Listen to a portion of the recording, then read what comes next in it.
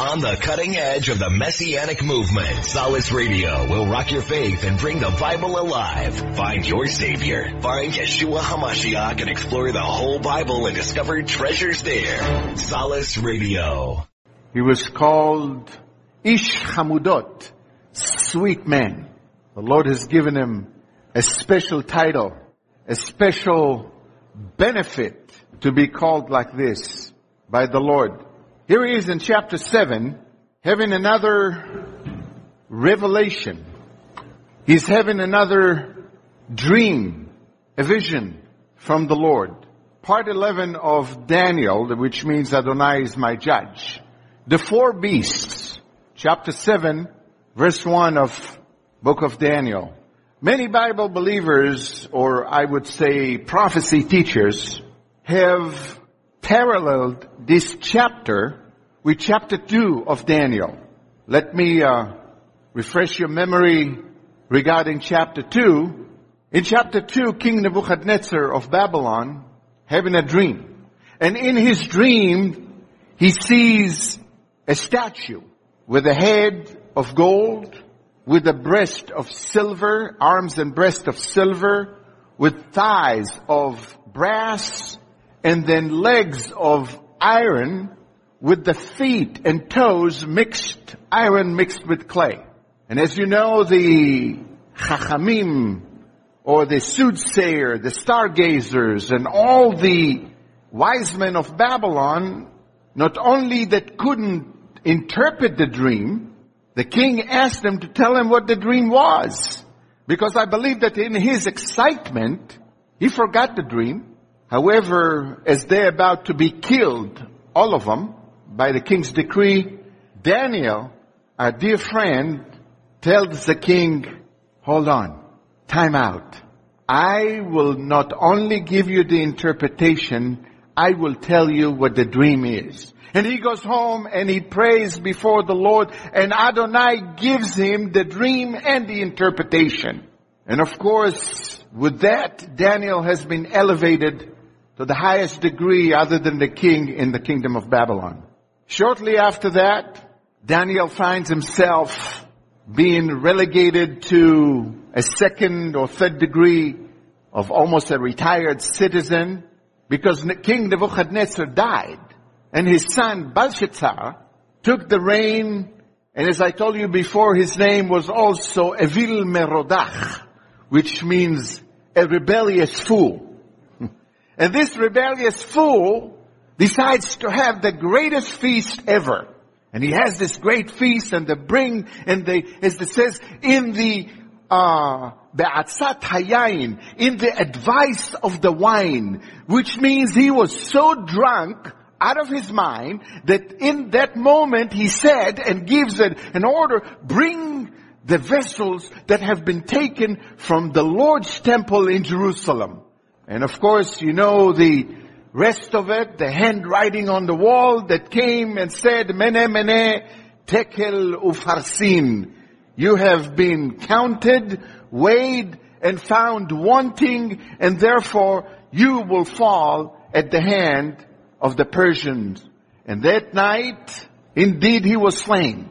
As King Darius of the Medo-Persian Empire, which is the second empire of the vision of the dream, which is the head of gold is Babylon, the silver chest and arms is the Medo-Persian Empire, the brass thighs are the Greek empires, and then eventually the legs, which are iron, and then iron mixed with clay, is the Roman Empire.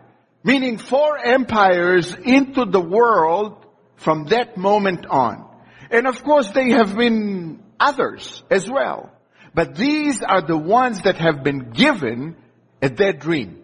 And of course now we're into the second kingdom, the second empire, which is the Medo-Persian Empire. However, Daniel, and this is one of the arguments that many have against the book of Daniel, that says that it was written after the fact. You know, if you knew a little Hebrew and some Aramaic, as I am blessed to have, Some of you know that it is by default that I learned the Aramaic language. It was with the blessing of the rabbi that had a long stick in his hand. And if I refused or made any reference to the fact that I don't want to study this ancient, unusable, worthless language, if I made any notion of it, of course I'll be smacked.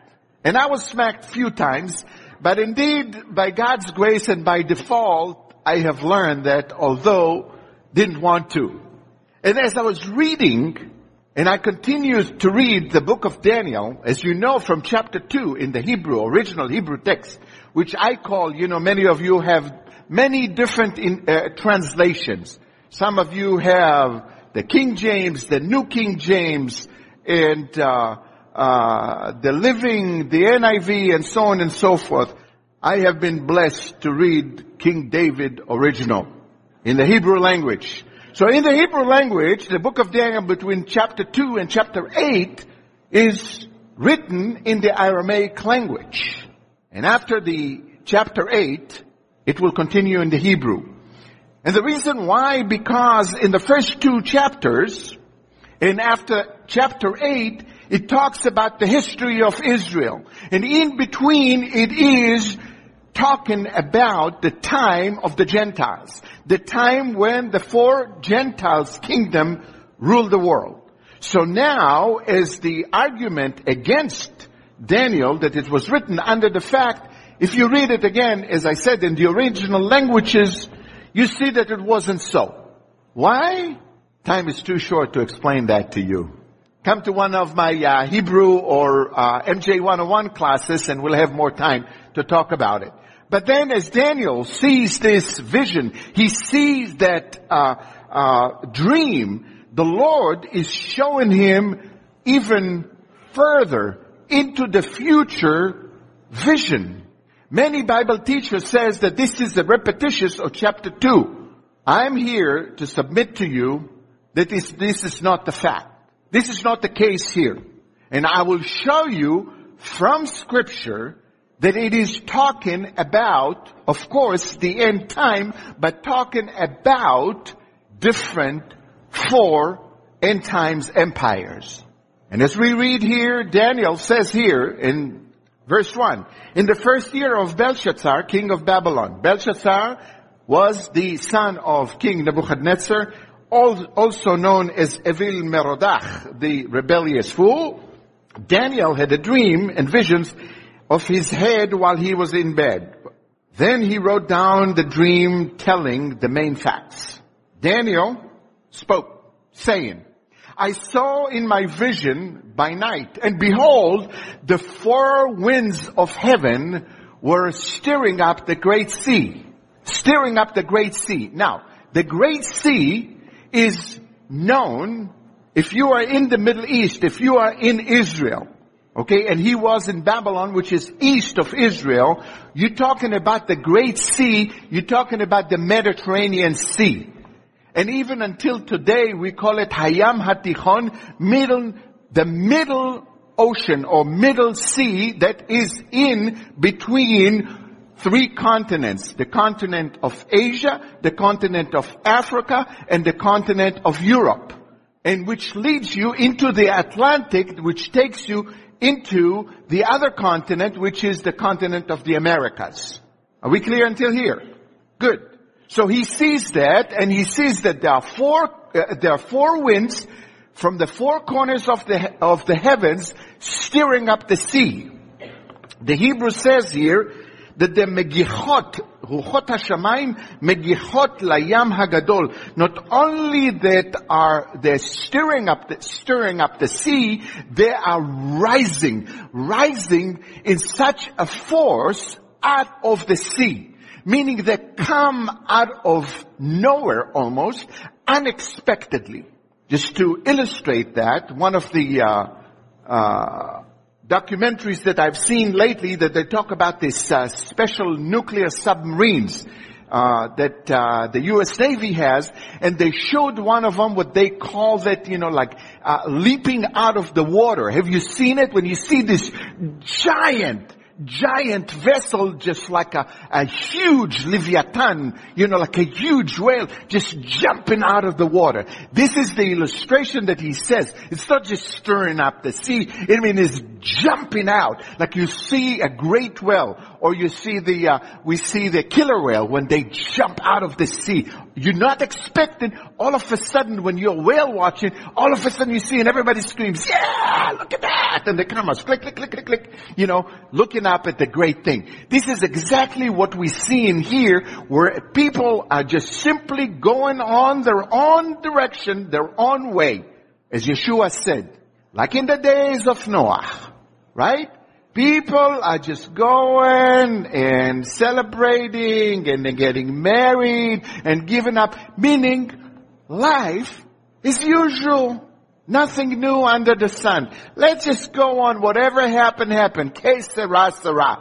We don't need to spend too much time worrying about these things. Things gonna happen. That's it. God is in control and it's gonna happen. Well, let me tell you something. This is good for ignorant people. Knowing that you guys are not ignorant, and at least, I hope so, sitting under my teaching, that you learn something from what I'm teaching.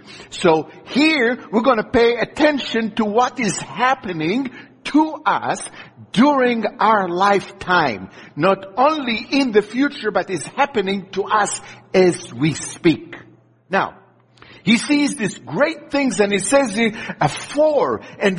verse 3, 4 great beasts, chayot, animals, that unrecognizable, come up from the sea, each different from one another. Look at this. I saw this illustration or this picture coming out of the sea. You see them coming out, 4 different ones, and they are a resemblance of animals that we know, but he calls them chayot. He called them animals that are somewhat recognizable, but somewhat unrecognizable. And he continues and he says here, verse 4, the first was like a lion and had eagle's wings. I watched till the wings were plucked off, and it was lifted up from the earth and made to stand on 2 feet like a man, and a man's heart was given to it. Many Bible scholars and interpreters say that this is again the same as the head of gold of the Babylonian Empire. Let me submit to you that this is not the case. Although it has many and much resemblance of the same prophecy that was in chapter 2 of Daniel, this is different. This is propelling us into the future 2,500 years. We are now in current days, or let's go back 200 years. So somewhere around 2,200 years forward. The lion in our modern vernacular is considered to be the British Empire. The lion represented and still representing the British Empire until today. The British Empire is supposed to be the one that said on it or about it that the sun never sets on the British Empire. Correct? They had the largest navy in the world, and not only that, immediately after the founding of the United States of America, or the Americas at that time by Christopher Columbus, shortly after the settlers came into this land, and then the English took over, and it became an English colony. The U.S. was an English colony. At least this is what I have learned in American History 101. No, I never took that. I grew up in Israel. But I know a little bit of history. But here, the lion is considered the symbol or the emblem or the coat of arms of the British Empire. And it was taken from Richard the Lion's Heart. In 1177, when he led the crusade over to Jerusalem, he raised the flag as the lion, and that's why he called himself Richard the Lion's Heart. And since this time of Richard the Lion's Heart, all British monarchs, all English monarchs, or they call it the United Kingdom, have used the lion as their symbol. Until today, even the Queen of today and the princess, they're all using as their coat of arms the lion.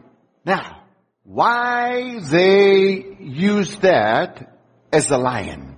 First of all, we know that a winged lion was not an obscure, unknown thing even at the time of the Babylonian Empire.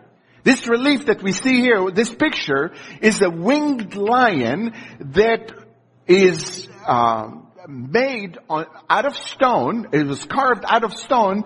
It is in the Pergamon Museum in Berlin, that is part of the Ishtar Gate.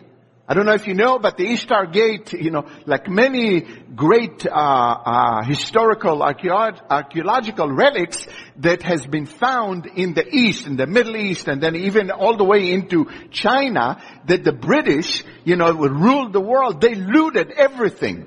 They looted every single archaeological of value artifact that they could, and they took it. And some of the archaeologists, of course, were Germans, and the Germans have excavated old Babylon, and they disassembled the entire, or a great portion of the Ishtar Gate, and they took it stone by crates all the way to Berlin and reassembled it over there. I've seen it in my own eyes. This is really amazing. One of the things that you see, there's a great big mountain that was carved out of Egypt, that is sitting in the British Museum and reassembled there. I mean, it's been done like this so many times. So a winged lion was not something that was unusual. Okay? However, what Daniel is seeing, he's not seeing the Babylonian winged lion that's supposed to be strong and swift, meaning he can really get at you with all the strength that the lion has and get you, but you know that the lion is not the swiftest and fastest animal. And the lion himself, the male, would not do the killing, but the female does. She does the hunting. However, the cheetah is the fastest. We know that. Right? From Animal Channel. I watch that too. National Geographic. Anyway, but the idea here that this one is so strong, such a strong animal that can devour anything. However, because it has the wings of an eagle, it can really fly fast and swiftly conquer. And indeed, the Babylonian Empire was such one, and was swiftly conquered the entire known world of that time and ruled that for quite some time. But the British have used the lion for a different reason. Why is that?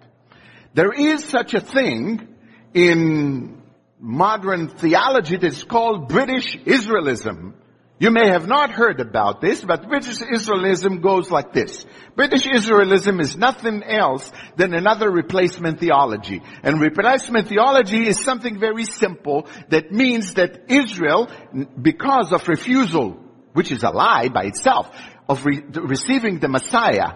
Most of the followers of Messiah were Jews, by the way. Israel did not reject him. However, the leadership of Israel rejected the Messiah, but not the people of Israel. So here it is already debunking this idea. So replacement theology means that Israel has rejected the Messiah, and therefore all the blessing comes to the church, comes to the Gentile church, and therefore the cursing goes on to Israel. And British Israelism takes it even a step farther, which means now we are the British Empire, and we are the one that carrying the throne of David.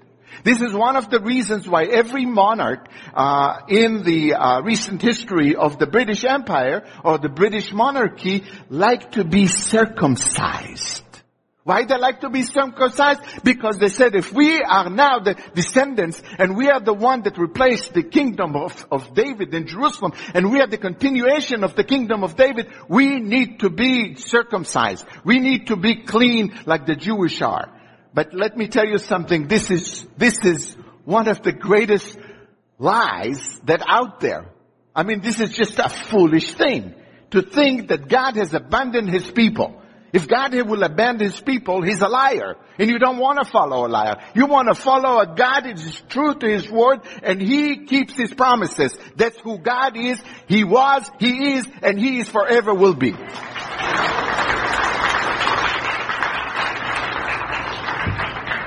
Now the British, under this notion that they are now the kingdom of David, and kingdom of David is what? What is the symbol of Jerusalem?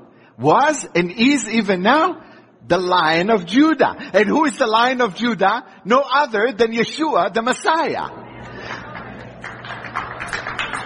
So they take that, and the British, now you see that, they take that they are the Lion of Judah, and what we see here is indeed the Lion of Judah that used to be. King David himself, he killed what? He said, the Lord, when he fought Goliath, he says, Adonai, my God, that saved me from the mouth of the lion and from the claws of the bear, will save me from this uncircumcised Philistine as well. And God did. So the British have usurped the power from Israel, from King David, and now they say we are the ones. But let me tell you something. We in Israel have no much love for the British. We have endured plenty of their rule. So did America, so is India, so is China, so is most of the world, because that was a great, great, great empire. But what happened to the British? And as you can see, here we have a lion and we have a unicorn. And why do they have a unicorn? Because now it became a United Kingdom, which was the symbol. The unicorn was the symbol of Scotland. And when they become part of the Scottish and the Irish and the Scottish and all the rest of them became part of the United Kingdom, they brought the symbols as well. Listen. It may not mean much today to many people, but symbolism and coat of arms still means a lot to a lot of people. That is why at every football game, which, by the way, I never go, before they start the game, what they do? They salute the flag of the United States of America, because symbolism means a lot. Now, the British have ruled the world. Not only ruled the world, they have ruined the world. They are the ones that are responsible for most of the world mayhem, especially in the Middle East where it counts, of what is happening today. By the way, just to let you know, there was no country of Iraq. There was no country of Saudi Arabia. There was no country of Jordan. There was nothing of that. There was Israel, which they have perpetuated the name Palestina, which was a curse to the Jewish people because it was renamed in 135 AD by Caesar Hadrian in order to insult the Jews, and rather than to call it Judea, they called it and they changed it to the name Palestina after the Philistines, the hated enemies of Israel. And so the British continued the humiliations, and not only that, when oil was found in the Middle East, all of a sudden they have carved the Middle East. And what used to be Arabia, they call it now Saudi Arabia. Why? Because there was a family of the Saud, which nothing were other than Bedouin family. And they're the ruling family. And they made them rule that area with a lot of revenues of the oil that was found was brought into the loot. Again, you have to follow the money. Follow the money. You'll find all the answers to all your questions. And then they brought it, of course, into the empire because they had the greatest navy in the world, and they were subjugating countries after countries, in order to promote their own lifestyle. Now, they carved Saudi Arabia, and then there were 3 brothers of the Saud family, and they put one in Jeddah, and they said, now you are the ruler of this area, and they carved it, and it will be Saudi Arabia. They took another guy and they put him in Baghdad, and they said, now you're going to become the king of Iraq. There was no Iraq, but it used to be called, until that time, if you know, when we were young, in the history book, it still used to be called, what? Mesopotamia. Right? Remember this? Some of us, that are a little older than 30, because now they're rewriting history for our youth. They're rewriting history and they're calling it, the country of Iraq. But there was no country of Iraq. And then in 1922, Winston Churchill, as the head or the minister of the colonial minister, bowing down to the pressure of the third brother of the Saud family and to the Arabs, of course. Why? Because there is oil there. Or in Texas, we call it all. They found all there. And so in order to appease them, he took a pen. In one swoop of the pen, he carved 3/4 of the promised land and gave it to the Arabs. And then we Jews had the little bitty piece, and we said, we'll take it no matter what. Now the British came to Israel in 1917. In 1917, you have to understand, for 400 years, little over 400 years, the Ottoman Empire, which is a Muslim empire and was the ruling power of Islam. All the pachas, or the pashas, came and they were sitting in Istanbul, sitting in Izmir, which is Smyrna, and then a lot of them were absentee owners of a lot of the land which we know today. And they ruled all the way from Turkey south, all the way and through Egypt, until to the borders of Africa. Meaning, when I'm talking about Africa, I'm talking about south of Egypt and the Sudan and so forth. So the Turks were there, and the Turks were no friends of the Jews by any stretch of the imaginations. They were cruel. They were very, very bad, and the history tells us they were actually not very successful. To the point that in 1914, when the First World War started, it was Turkey, Germany, and the Austro-Hungarian Empire. Austria-Hungary was a European empire at that time. Germany was another power, and they united with Turkey against the Russians to the east, and France and Britain. And eventually, the Europeans, in the two conflicts that they had, they could never settle it. Until who came in? Who?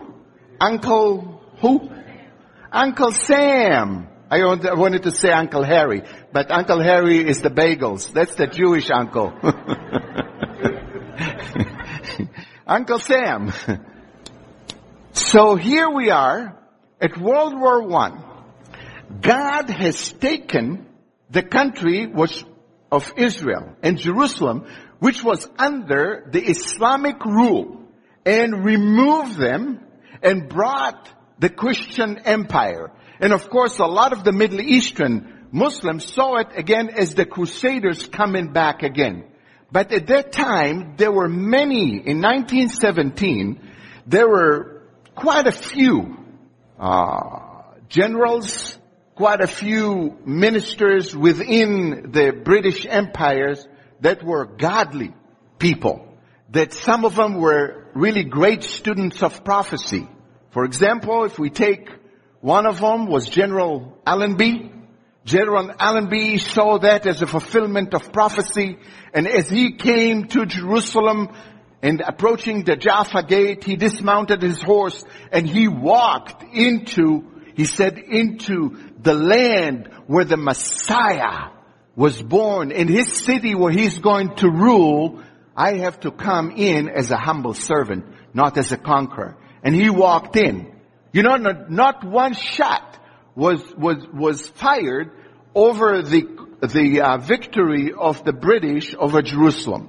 So now let's move forward. 1917, the British ruling the land, and of course we have in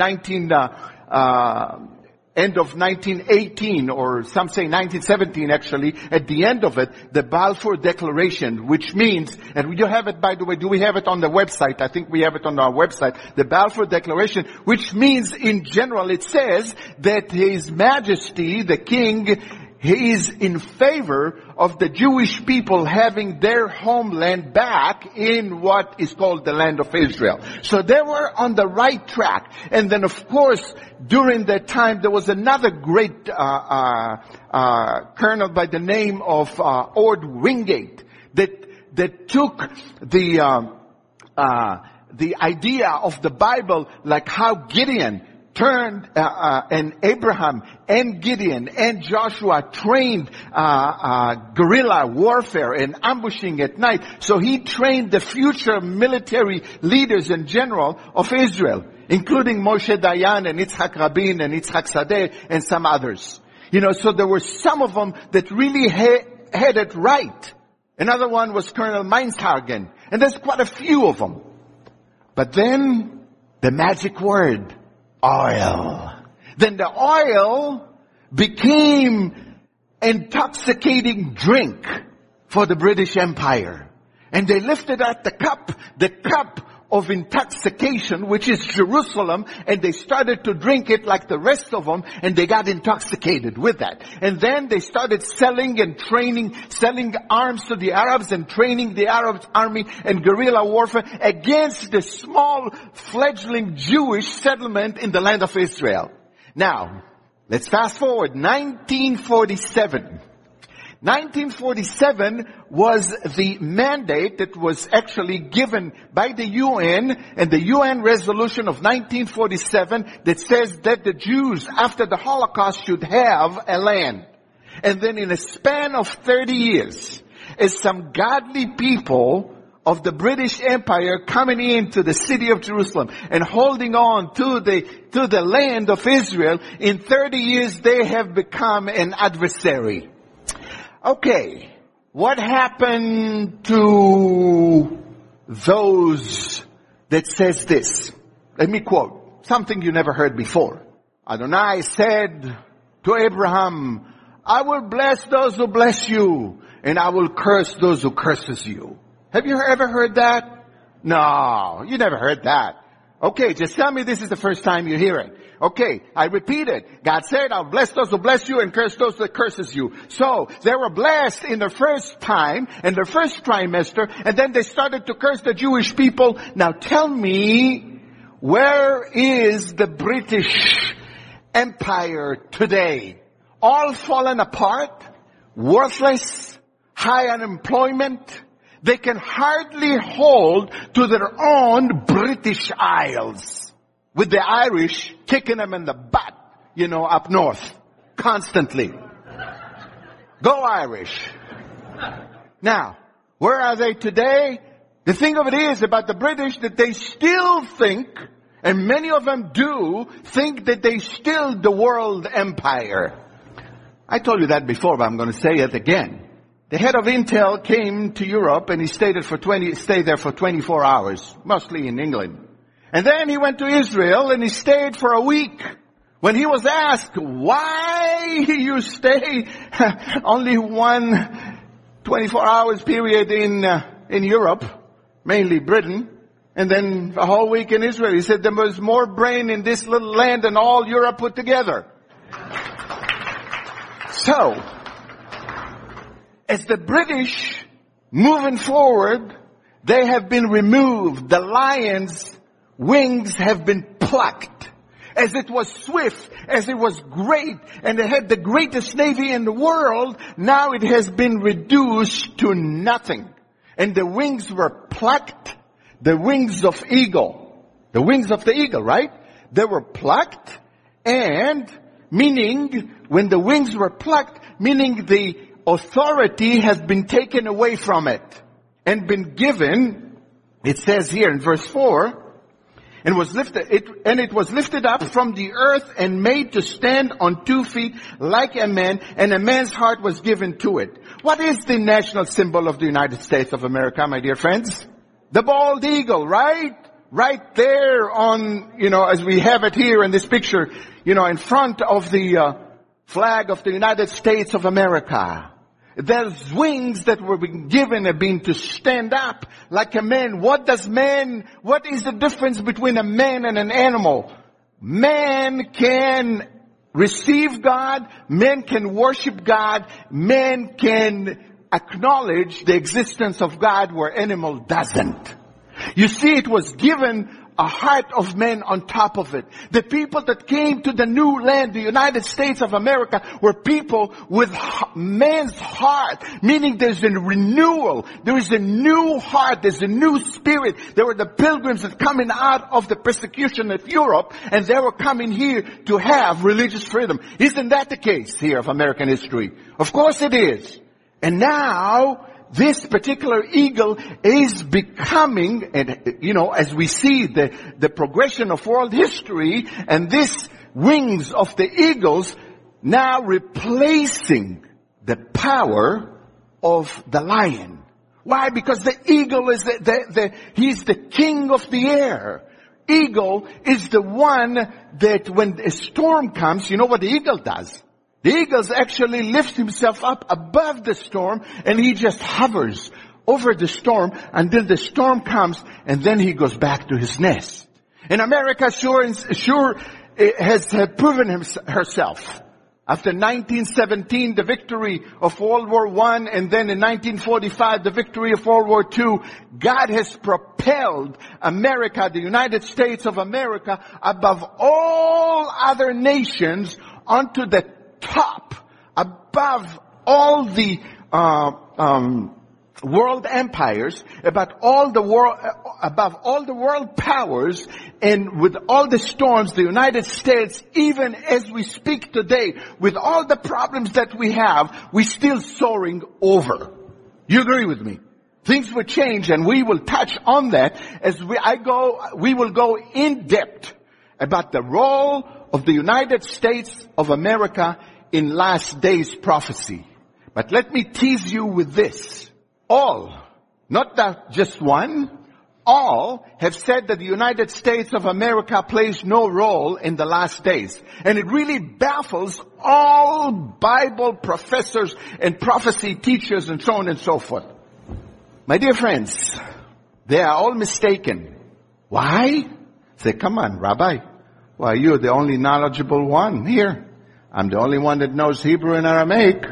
At least among those that I have talked to. I will prove to you, and I will show you through the Hebrew scripture that the United States of America not only that is referred to, but mentioned. Not only mentioned by passing, but by name. And I will show you the colors of the United States of America's flag in the Bible. One by one. And I will show you the end time fate of the United States of America.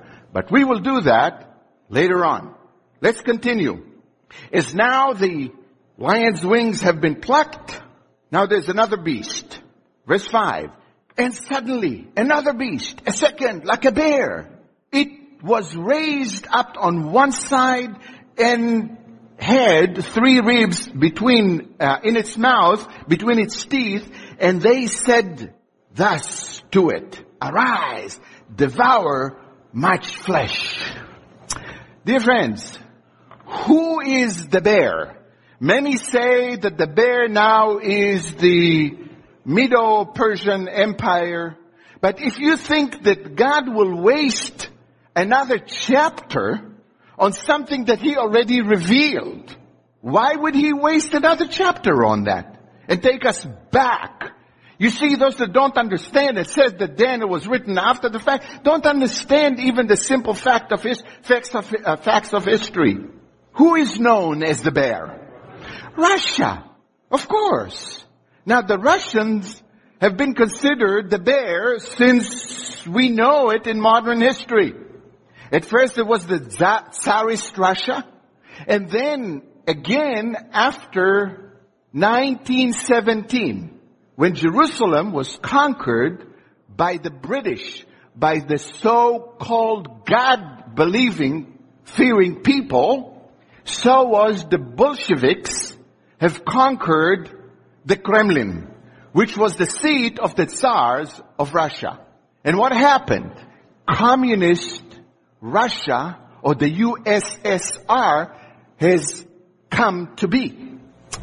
Now, if you don't know anything about communism, communism is a pure Jewish idea.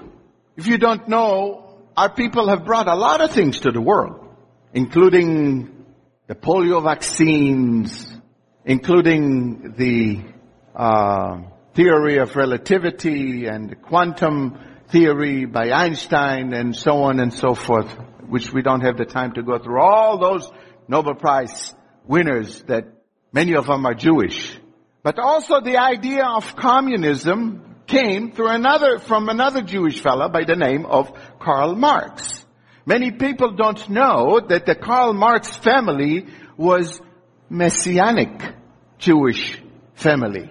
And Karl Marx actually wrote several essays about the Bible. However, when he arrived in Britain, he encountered the theory of evolution by Charles Darwin. And with that, he concocted the whole idea of communism. And there was a great, fierce battle between them, between Lenin and Trotsky and later on Stalin and some of the other ideologues, that some of them left. Who left? At that time, the land of Israel was freed from the rule of Islam. And at that time, the British were welcoming Jewish people. So many Russian Jews, mostly Russian and Polish Jews, have come to the land. And of course, a lot of them with the idea of pure communism. Israel, until today, some of it already have been fallen apart because for different reasons, but Israel until today exercises the purest form of communism. Do you know that? It's called kibbutz. And Israel was founded, or many of our borders have been defended and founded by people of the kibbutzim, which is the purest form of communism.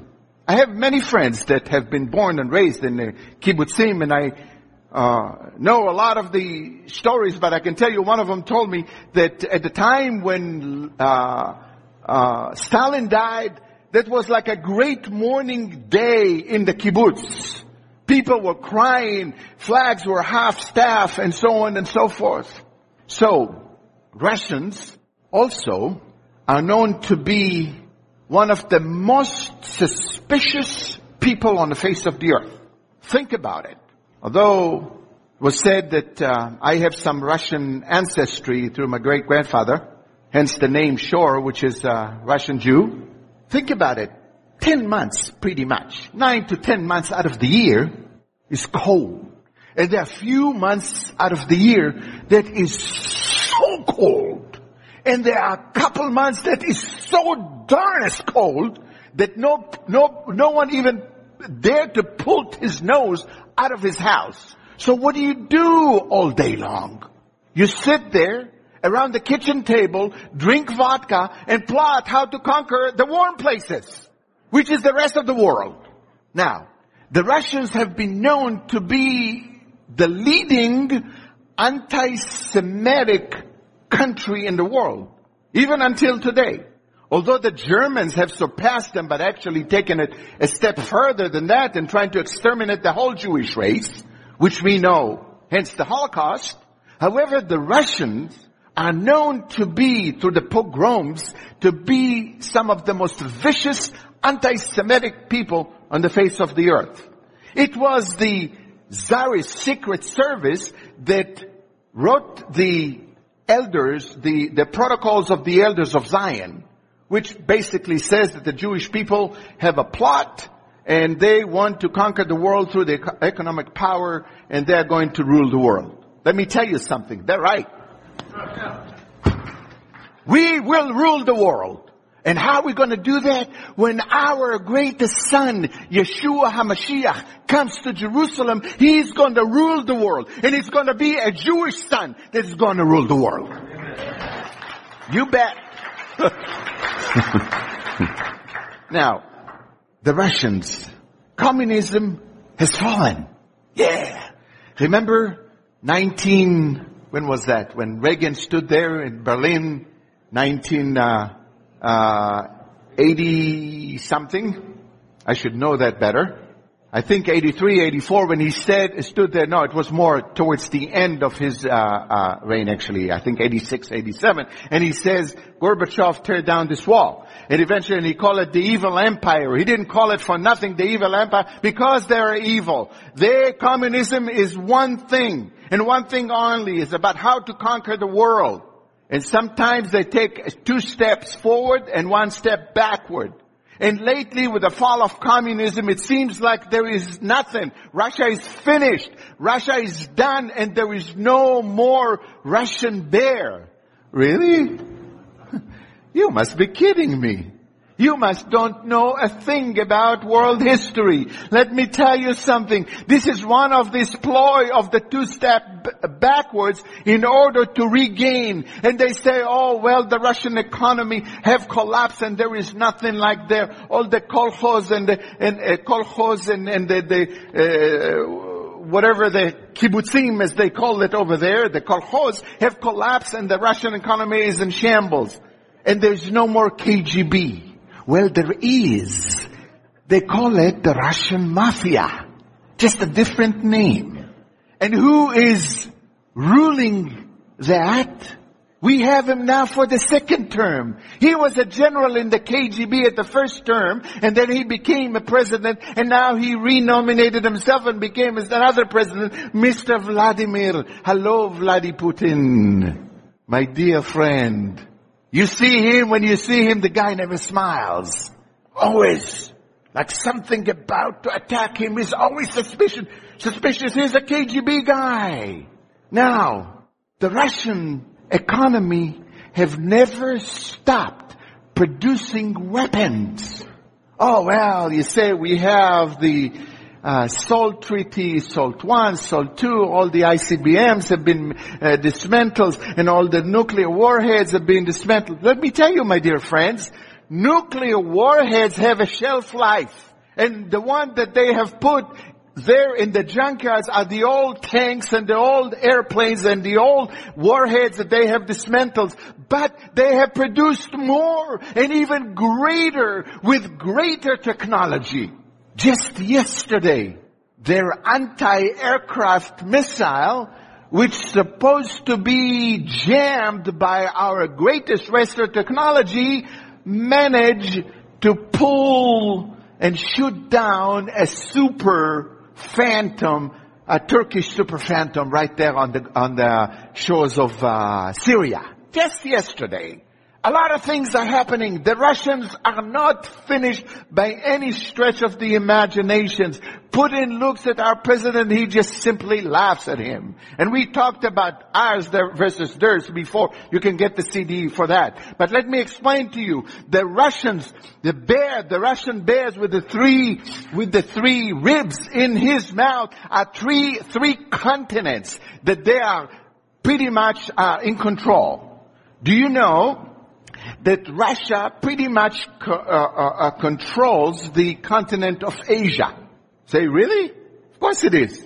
I mean, Russia itself, it says that it was now raised on one side. Why on the one side? Because the one side was first communism and now it was raised on the other side.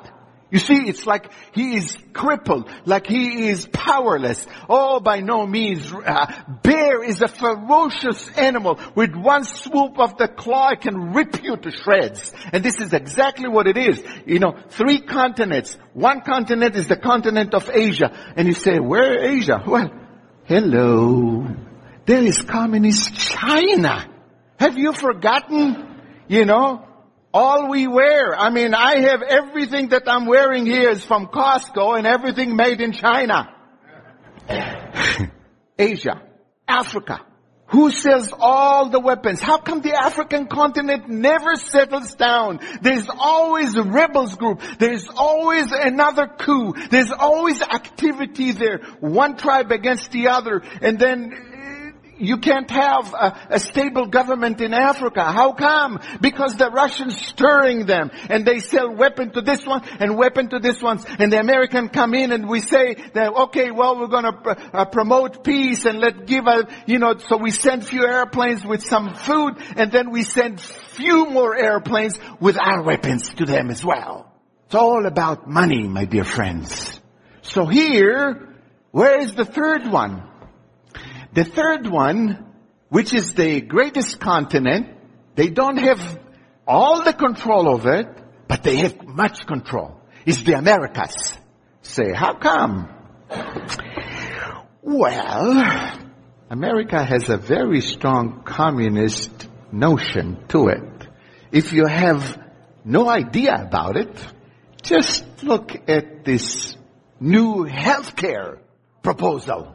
If this is not find its core in communism, I don't know what it is. I grew up with the national health care, which Israel, by the way, is great, but not the Russian system. But say, okay, forget about America. We're still democracy. We're still a republic. It's wonderful. But look all the way south of us. I mean, they just rise up every day. I mean, we have a little bit island called Cuba or Cuba. It's still like a thorn in our side until today, and this sucker Castro still alive. How come? How come he's still alive? He's a communist to the core. And now he has a new friend by the name of Chavez, which now connects with the Iranians. Is it possible that they are supplying him with weapons? I don't know. I don't want to get into the intelligence and all that stories, but just to give you the illustration. And look all the way south. Did you know that Brazil now have a communist president? This woman is a communist. Go study a little bit of history and look at world politics, and it's all there. Now, in closing here, my dear friends, after, verse 6, after this I looked, and there was another, like a leopard, which had on its back 4 wings of a bird. The beast also had 4 heads, and dominion was given to it. Man, this is amazing beast. This is a leopard. You know how ferocious and fast leopard is. And not only that, he has wings too. You know, we call it tiger. In Hebrew, it says the tiger because there's no word for a leopard or a tiger or a cheetah. It's all from the same family. It's called namer, which namer is tiger. Okay? Now, and not only that, has 4 heads and has wings. Wow, this is an amazing animal. Again, this animal, who is this animal? Many says that, okay, this is the Greek empires, that then it was the Alexander the Great with his 4 generals that when he died, they ruled the empire, the Greek empire, and so on and so forth. Okay, that's fine, but let me submit that to you. This namer, this tiger, this leopard is China. It's Asia. Not only China, but China represents the power of Asia, which consists within it the Koreans, north and south, and Taiwan, which is also a good economic power, and of course Japan, which is part of Asia. This is the 4 heads and the wings. Let me read something to you that I found about China. In China, the tiger is considered king of all beasts, not the lion, and represents powerful energy. Further, the tiger is associated with Chai Shen Ye, the Chinese god of wealth. And this god is usually seen sitting on a tiger in Asian art. Continuing the quote. Asian lore considers the tiger the protector of the dead, and will often be seen on graves as a mark of protection, assuring peace for those who have power, energy, royalty, protection, generosity, illumination, and unpredictability. I'm pausing here to just explain to you. China is the rising power in the world of such power have never seen before. If you don't know, or if we don't understand, we are now indebted to China. The Chinese can flip the switch and our economy will fall. Well, they will fall too, and many others, but we are indebted to the tune of more than several $trillion, or somebody said like $10 trillion to the Chinese. I may be wrong. I'm not an economist, but we owe them a lot of money. The bottom line.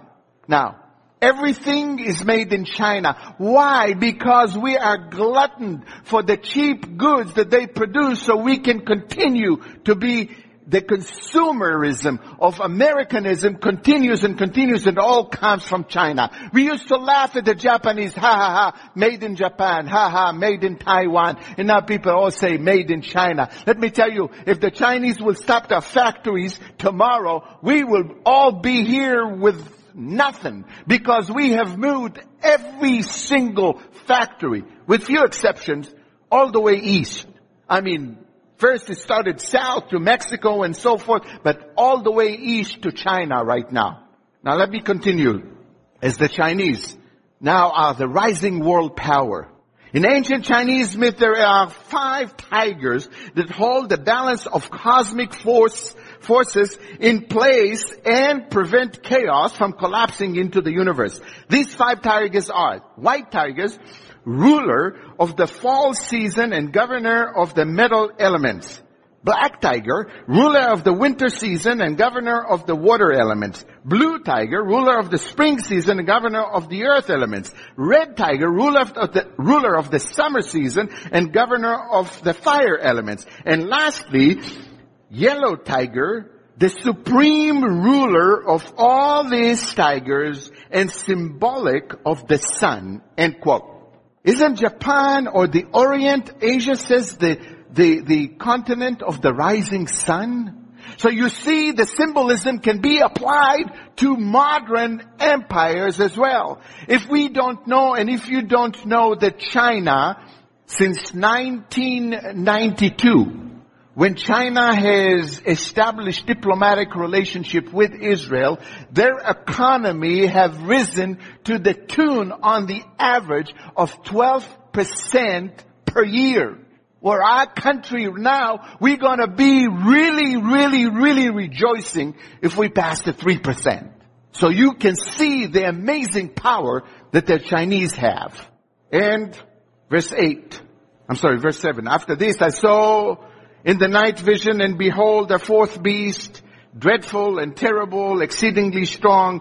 It had huge iron teeth, and it was devouring, breaking in pieces, and trampling the residue with its feet.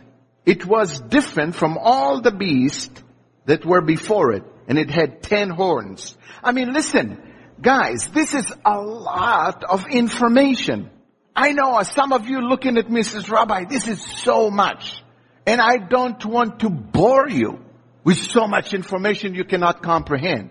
What I want to tell you, and I'm going to stop right here, and I'm going to tell you that this is the last world empire. Many said that this is the revived Roman Empire. No, this one is going to be a combination of all of them.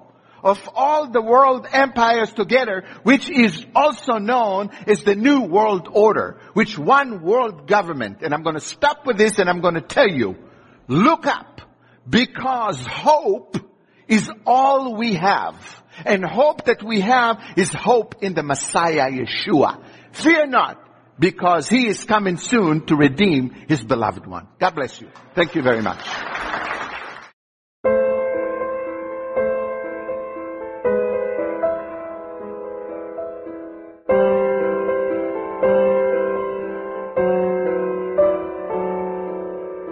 You're listening to Solace Radio, Monte Vista, Colorado. If you like the programming you hear on Solace Radio, please become a partner with us and donate any amount you'd like, and we'd sure appreciate it. And it helps us to reach more and more people around the world with this great message of hope. Thank you for listening to Solace Radio. Now back to our program.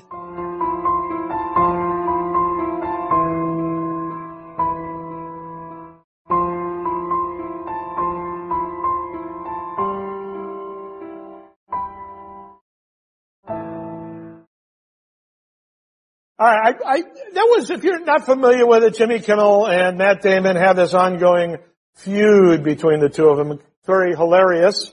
And this morning, what we're going to be talking about is what many people consider to be a feud between Kepha, Peter, and Shaul, Paul. And so I thought it would be nice to come up with something light. I actually find it hilarious watching those two interact with one another.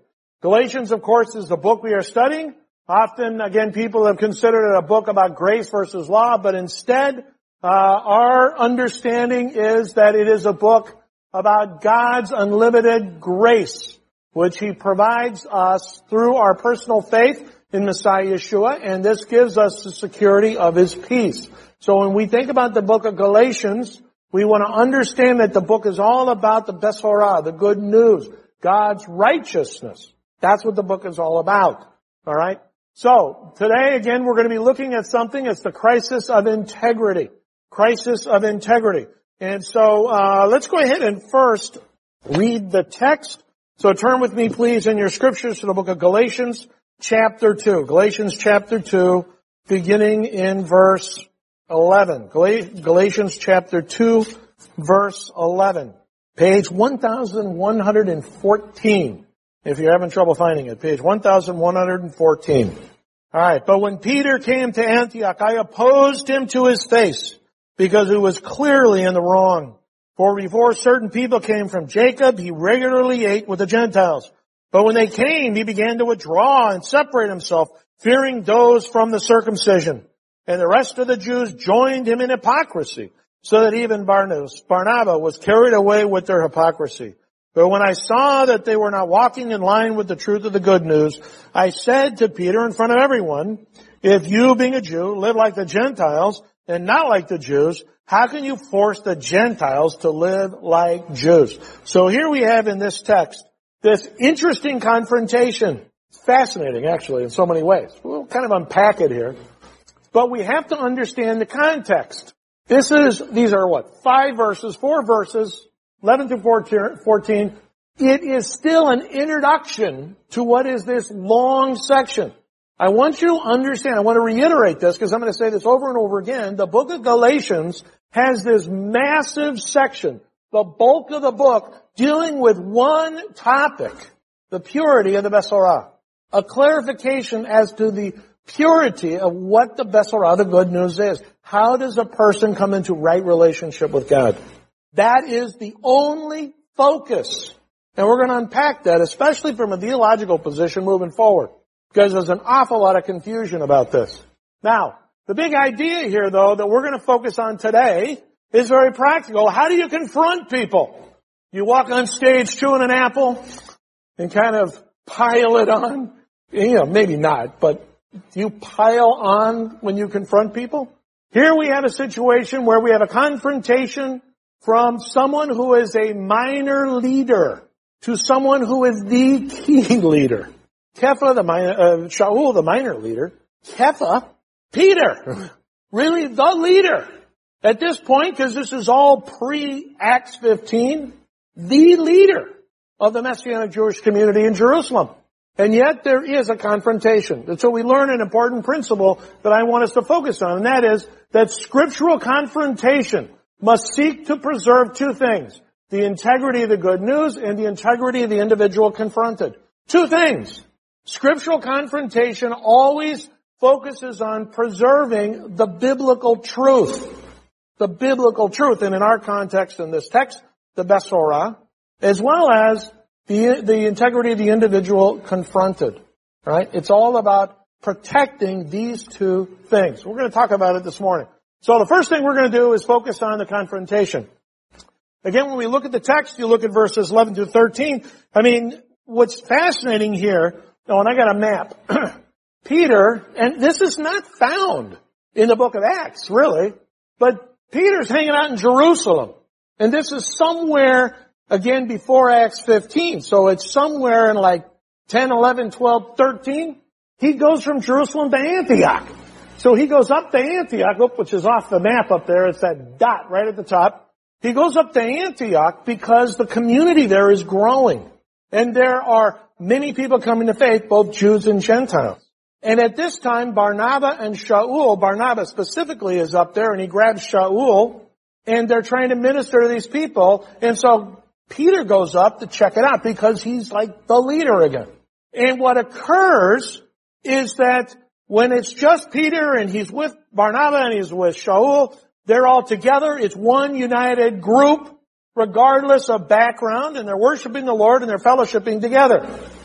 But when people come, as it says, from people from Jacob, from James, the brother of Yeshua. So in other words, from emissaries, now not Peter, but emissaries from Jerusalem and from James come, or Jacob comes, there is this sense now that things are no longer clear. Before these people come, it's clear in essence, but after they come, it's not clear. Now what's going on? Have you ever thought about this? Have you read this passage and wondered really what's going on here? I mean, the people sitting around having pork roasts and over an open spit, and Peter feels guilty about it because the guys from James come up because they're bringing kosher meat from Hungarian in Jerusalem. No, it's not like that. A couple of things we have to understand. In the first century, Jews and Gentiles didn't socialize. We cannot appreciate it. We cannot appreciate it. But if you were an observant Jew, meaning if you were part of the Jewish community, all right, if you had not intentionally left the Jewish community, and some of that happened, there are examples of people who were Jews who basically renounced their Jewish identity in different ways, and they left the Jewish community. But the vast majority of the Jewish community didn't do that. And one of the distinct things they did is they didn't socially hang out with Gentiles. Can you think of one other place in the scriptures where we see this played out? Joseph, his brothers, and the Egyptians. It says Joseph ate by himself, his brothers ate by themselves, and the Egyptians ate by themselves. Why? Because they didn't eat together socially. We don't understand it, but it was a social norm in the time. Jews and Gentiles didn't socialize. That's the issue, by the way, that really comes up in this text. In fact, Kepha was, then wasn't, then others followed because of his actions. Those are the facts that are laid out here in 11 to 13. Kepha was socializing, then he wasn't socializing, and then others stopped socializing as well. Those are the facts. The reason, though, is sometimes what gets people in a tither. The reason is confusion and fear. Confusion. The confusion is, should we socialize with Gentiles? Should we? We don't do that. My whole life, Gentiles have been considered impure. That's the key. So if you're a Jew and you're an observant Jew, so don't think, most of American Judaism doesn't think. Most of the Jewish community in America doesn't think like this. But think people that really care about issues of purity and impurity, which is the vast majority of the Jewish people in the first century. To go and eat with a Gentile meant you went into a situation that was not Jewish space, and you had no idea whether or not that Gentile kept any kind of a purity, any sense of purity for themselves. That's the issue. The issue was not because they're lesser people. It was not because they hated Gentiles. It had to do with issues of purity. Anybody here ever gone to the mikveh? All right. Anybody here ever been immersed in a mikveh? Jewish community and the religious community should think observant, conservative, Orthodox, maybe a very, very traditional Reform Jew. The idea is you go into the mikveh and you become ritually pure. My friend Yochanan, who is a sofer, a Torah writer, every morning he goes and he immerses himself in the mikveh because he writes Torah scrolls. He fixes them and writes them, and he does religious literature. And he wants to make sure that he is ritually clean. It used to be that only the Orthodox would care about mikvahs. They built a mikvah up at the conservative synagogue off the freeway, Beit Hillel. Why? Because within conservative Judaism, it's now picking on the idea of ritual purity. Reform, kind of, but not really the same. But the idea of ritual purity, that's the subject here. That's really the problem here. Are these Gentiles to be expected to be ritually impure, and therefore we cannot spend time with them? That's the question. But that's not dealt with really answered in this section. It's answered in Acts 15, by the way. All right? But in this text, that's the point of confusion. That's the reason that Peter and Barnabas and the other people withdrew. They realized that there might be a problem, therefore they withdrew. But really, I think, and this is what really gets Paul upset, is that there was a fear element here. They feared these guys that have come from Jacob, that they are going to have a higher expectation for practice and observance that's going to be then put on the Antioch community. And that's what's dealt with later on. Okay?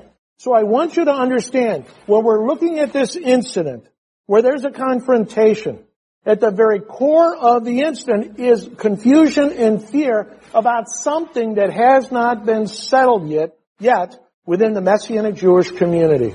And it's like, if you think about it, if you really allow yourself to think about what the community was like, how they were trying to figure out life as followers of Yeshua, in about 47, 48 CE, AD, you gotta humbly acknowledge that they were shooting in the dark.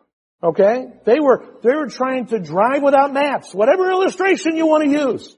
Now, the issue here that really gets Shaul mad is the hypocrisy issue. Okay? Is the hypocrisy issue. Alright, and before we do that, we're going to see another video. Trust is a very, very important thing. Our survival depends on it. We're highly, highly attuned to it. I had the great honor of visiting Quantico Marine Base in Quantico, Virginia. And on the day I was there, this is where the Marines select their officers who will then lead their Marines into battle. And the day I was there, the colonel in charge of OCS was about to give me a presentation on about their selection process and how they run things. And there happened to have been an incident while I was there. And they were considering throwing one of their Marines out of the Marine Corps. So of course, curious Simon, I said, well, what happened? You know, it must have been serious if you're considering throwing him out of the Marine Corps. And they said, we caught a guy falling asleep on watch. I said, in Virginia? Like, that's it? You know, it's not like he was in combat or something. You caught a guy falling asleep on watch in the woods of Virginia, and you're going to throw him out for that. A little strict, don't you think? And the guy said, no, you don't understand. He said, when we questioned him about it, he denied it. When we questioned him about it again, he denied it again. And only when we gave him irrefutable proof that he had fallen asleep on watch did he say, and I quote, I want to take responsibility for my actions. And the problem we have in the Marine Corps is that you take responsibility for your actions at the moment you perform those actions, not at the point you get caught. You see, integrity matters, he said. If I'm going to put him in charge of a group of Marines in combat, and they're not 100% sure that every word that comes out of his mouth is the truth, if there's any doubt that he's saying things to cover his own skin, it puts people in danger and people will die. Unless you're completely honest, we cannot have you in our Marine Corps and we cannot let you lead. Being honest is a very, very simple thing. All it means is you tell the truth. I would rather you disappoint with the truth than appease with a lie. And it goes back to our survival instinct. If we sense for a moment that someone is lying to us, the question is, will we be able to go into a foxhole with them? Again, there's a benefit to group living in an anthropological sense. It means that we can fall asleep and trust that others in our group will watch for danger. And if we don't trust that we can fall asleep and allow others to watch for danger, we fear they're going to take something from us or not alert us to danger or not wake us or not defend us, then we'll never fall asleep and we'll never trust anybody and eventually we'll all die. Okay. Listen, that's profound. If you didn't really hear it, you should go listen to it again. All right. What he's basically saying is integrity matters. The man fell asleep. He's not going to get discharged for falling asleep. He's going to get discharged for lying. All right? Lying. Integrity. What is integrity? The quality of being honest. Oh, it's terrible. I can't read anymore. The quality of being honest and having strong moral principles. The quality of being honest and having strong moral principles. We live in a society today where people have very little integrity. Just watch the news. What's sad is that we live in a society where often religious leaders have very little integrity. If Chaplain Jay Kurtz was here, and I know he's struggling, we got to keep him in prayer because of his cancer, all right? But he would say, are you a whole person? Are you a whole person? What we're going to do here is we are going to take a look at this challenge from Shaul the Kepha, because this is really the key practical application for us from this text. First of all, Shaul in this text, I'm going to read it again, verse 14. He says, verse 14, but when I saw that they were not walking in line with the truth of the good news, I said to Peter in front of everyone, if you being a Jew live like the Gentiles and not like the Jews, how can you force the Gentiles to live like Jews? And what he means here, again, we're going to deal with this for the next couple of weeks. He is not saying if you are living like a goy, meaning you are going out and you're eating non-kosher food and you're breaking the Shabbat and all this stuff. That's not it. And I can demonstrate that from Acts 15, which is after the fact here, and the fact that Shaul is the one who's been getting down on him for this, and yet at the end of the book of Acts, 20 years after this incident, Shaul is saying, I have never broken any of the laws or the customs of the Jewish people. Don't ever think that Peter ever ate anything that was unkosher, because Paul never ate anything that was unkosher. It wouldn't even come to their minds. If you have any questions on that, talk with me later. But in this situation, the thing that Shaul is really upset about is the inconsistency of Kepha. Now, if any of you know me well, and most of you know me well, I have my inconsistencies. We all do. You don't think you have inconsistencies. You have to confess your sin for lying, okay? The issue here is that this is a huge public issue. Huge public issue. Leaders are always held to a higher standard. Leaders have to stay awake, Zachary. Leaders have to be consistent. As much as they can possibly do it, people have to see that there's integrity, that they are whole people. Shaul is saying, dude, you're messing things up here. You are eating with them because we've been all together eating ever since this Kehillah and congregation came about. Because, a quarter of the city is Jewish, but these Gentiles came to faith, and what are we going to do? Tell them that they can't believe in the Jewish Messiah? Yeshua said, go to all the nations. So we've been hanging out. Kepha, they're not impure. Kepha, they understand the expectations. This is a Jewish communal grouping. Remember, the belief in Yeshua, Christianity, alright, which meant the Christianos were followers of this anointed messianic, which is just a Greek word for Jewish concept, was always seen as a Jewish sect until after the destruction of the temple, and probably until you get to the 2nd century sometime. So, Kepha, yes, they're Gentiles, but Kepha, they understand to be a part of our community that they're not going to bring pork laced gefilte fish. Kepha, don't worry about it. When they come and they hang with us, they're not bringing in meat sacrificed to idols. Kepha, everybody in the Roman world does bathe on occasion. They're not bringing in diseases. Okay, just trying to cover the board here. Kepha, do not be inconsistent. These are brothers in Messiah Yeshua. Don't withdraw from them for fallacious reasons that are irrelevant in our community. Shaul also went on to say that there's an issue here because by withdrawing, you're taking away from the Besorah, the good news. The Besorah that says that all people come into right relationship with God by faith alone. You're in essence giving into this group from James, this small group from James that still has it in their head that Gentiles have to become Jews in order to be in right relationship with God. Kepha, that's wrong. That's false teaching. People come into right relationship with God only by faith. Period. It's all about a preservation, as I said, of the Besorah, the good news. But the last point, I think, was an important motivating factor for Shaul. Kepha, your integrity as a leader is at stake. I'm sure that when you compare the two individuals, Shaul is this highly educated, probably 35-year-old guy.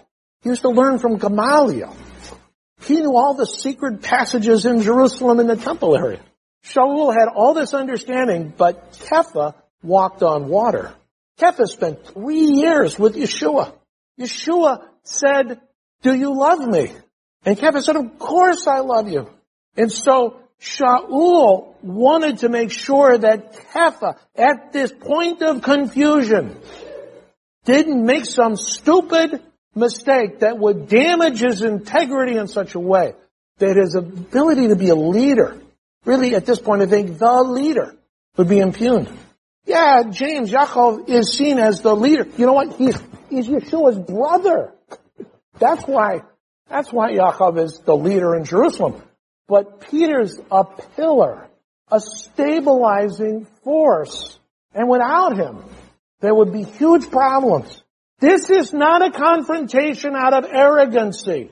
This is not Kepha getting all bent out of shape with Peter, or Shaul getting all bent out, Peter getting mad at Paul and Paul getting mad at Peter. This is Shaul. This is Paul out of humility and love and actual respect confronting Peter because he cared about the preservation of his leadership. Scriptural confrontation must seek two things: the preservation of the integrity of the good news, the Scripture, and the integrity of the individual confronted. Now, a couple of things for us to consider. First, you consider the effect of your actions. You consider the effect your actions will have on how people understand the good news of Messiah. If you serve in an area of responsibility of any kind, do you understand that people are looking at you to be an example, to show the way? You've got to understand the importance of your actions. You are a testimony, for good or for ill. How good is your testimony? Now, all of us as believers in Yeshua have a testimony. People look at you, and they know you're inconsistent because you're a human. You blow it. But are you desiring to live your life in such a way that people can see the Bessarah, the good news, through you? That means you have to care about the inconsistencies. If you are struggling in certain ways, be humbly acknowledging about it. Don't be arrogant about it. Just remember, your actions will either enhance or distract from Messiah's message. God forbid that because of our actions we lead people astray. I've heard more often than not from children, from young adults, that they themselves have not come to faith because they've seen too much in the lives of believers. It's like to point out my own brother Joe has seen so much hypocrisy as a bounty hunter because of some of the work he's had to do in dealing with religious people who have been hypocritical, that he doesn't have much good to say about religious people. In what specific actions are you inconsistent in living your life as a follower of Messiah Yeshua? Now, I stuck Shabbat up there because, hey, listen, we're a Jewish community. In what ways are you not being consistent in what you have said is your observance?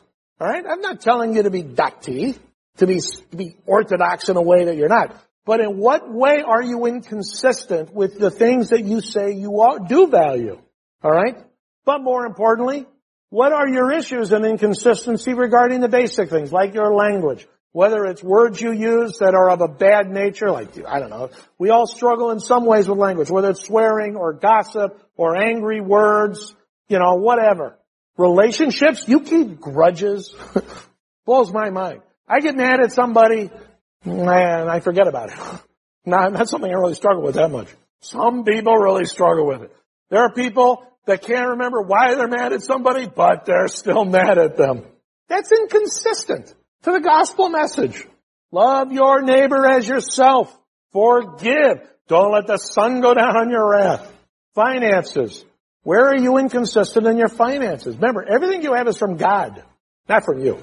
Are you giving generously in support of the congregation and God's work? Are you just being a responsible steward of the money that you have? If you're not, then it's inconsistent with God's expectation for you. And in this last note, who are you afraid of? Remember, there was confusion at one point, but Peter was afraid of these emissaries from James. Why? Because they held a view, and we're going to talk about this later, next week probably, they held a perspective that was too high and lofty, and it wasn't even an appropriate perspective for these individuals. Yet Kepha came to fear their perspective, and Shaul deals with it next week. Do sometimes you act in a certain way because you walk into a room, and let's say you go to the sandwich club, and everybody over there is Orthodox, and suddenly you start washing your hands, but you never wash your hands. Do you do it because you're trying to, you're afraid of looking like an odd duck out? Hey, first of all, I should tell you, there are plenty of Orthodox Jews I've seen in the Sandwich Club who don't wash their hands either. And yet he still eat bread. Who are you afraid of? Do you adjust your life and really break your conscience because of what other people might say? Yeah, there's chains of command and all these things in life and greater community. We have to live together. But it's more of fear. Who are you afraid of? And this is the thing that's said. Who do you fear more than God? Let's fear God. Let's respect people, but let's fear God. Let's remember that God is the one who will hold us accountable. And that as we live our lives as followers of Yeshua, right, we develop convictions among ourselves, and individual convictions, communal convictions. But let's fear God and have Him hold us accountable. If we see people, though, who are acting in a way inconsistent with what they say, let's not be afraid to confront them. But in essence, to do it the way Shaul did, out of love and for the sake of the individual's integrity. If Matthew walks into a McDonald's and he orders this grand Big Mac with cheese, and you see him eat it, he doesn't see you, and then he walks out, and then he's here at the synagogue talking about keeping kosher, then the right thing is to take him aside privately and say, I saw you eating a grand Big Mac with cheese. And I thought about this because I wish I could eat that. I got to go to, must be the one they have in Israel, right? But you'd say, Matt, I saw this, and it's inconsistent because you say you keep kosher, but pretty darn sure McDonald's in America isn't kosher, especially with cheese on it. And he says, I appreciate you challenging me. I gave in to my baser desires.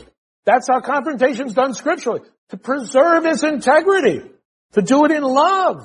I know many of you do it with me. Should you really eat that second dish of food? I know it's out of love for the most part. That's what confrontation is scripturally. Preservation of the Besorah, the good news, preservation of the integrity of the individual. That's what Shaul did. It wasn't because there was a pork roast going on. Not sure about what's going on? I encourage you to read that text if you haven't done it. Acts 9 through 15. Because there you see it laid out. And Acts 15 is really the key text. And next week we're going to get into the nitty-gritty of some of this. We'll keep moving forward in the text, but we're going to be touching on it to better understand exactly what the heck is going on in the book of Galatians. Let's close in a word of prayer. God, we thank you so much for the fact that you love us.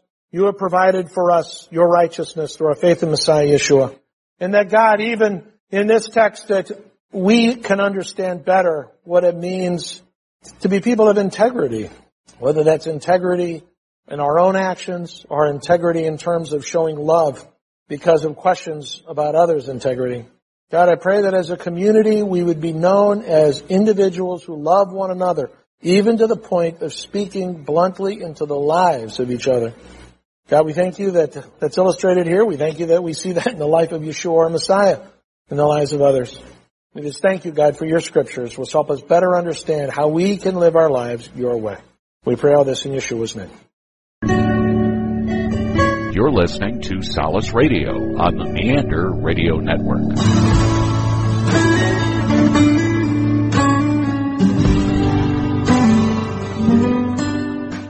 Thank you for listening to Solace Radio, streaming on Podbean. If you have any comments, let us know. Your sharing, liking, and subscribing helps Solace Radio reach those in need. If you would like to support us, visit www.solaceradio.org. Talk radio for inquisitive people. Solace Radio, Monte Vista, Colorado. Shabbat Shalom. Thank you guys all for coming. This is a nice sized crowd. This is good. And all y'all, wherever you guys are, that's Southern for you guys, everyone at home. Glad you're with us as well. And I know that we've got some folks who are regularly here in person who are traveling today. So safe travels for you guys. Hope you're doing well. And all those who are regularly watching, again from home. This morning's Torah portion, Parshat Bechukotai. I will remind you that last week's portion, Parshat Bahar, I said at the beginning of the message last week that it was one of the shortest of the portions because typically it's read with this portion. Usually we read Bahar and Bechukotai together, but this year there were enough Sabbaths so that we separated them. That's how that works. And we'll still read through the entire Torah in the year. But what that means is that this Torah portion also happens to be a shorter Torah portion. It's a little less than 2 chapters long. So not very long at all. It begins in, I forgot to mention this. Earlier this week, I picked up my new glasses. I don't know if you noticed that. And I'm not looking for accolades or anything like that. I had nothing to do with it. Right? I had nothing to do with it. But I decided that I was not going to get the traditional bifocals that I got. I would just take my glasses off to read close up, which is what I had sort of been doing anyway. But I found myself in a position now where I can't read my notes. So if I take my glasses off and put my glasses back on, you'll understand why, or I may just actually leave them off and look at all y'all blurry faces. Anyway, Parshat Bechukotai begins in Leviticus chapter 26 in verse 3 that says, Im Bechukotai techelu, or telechu, which means if, im is if, in my statutes, Bechukotai telechu, you will walk.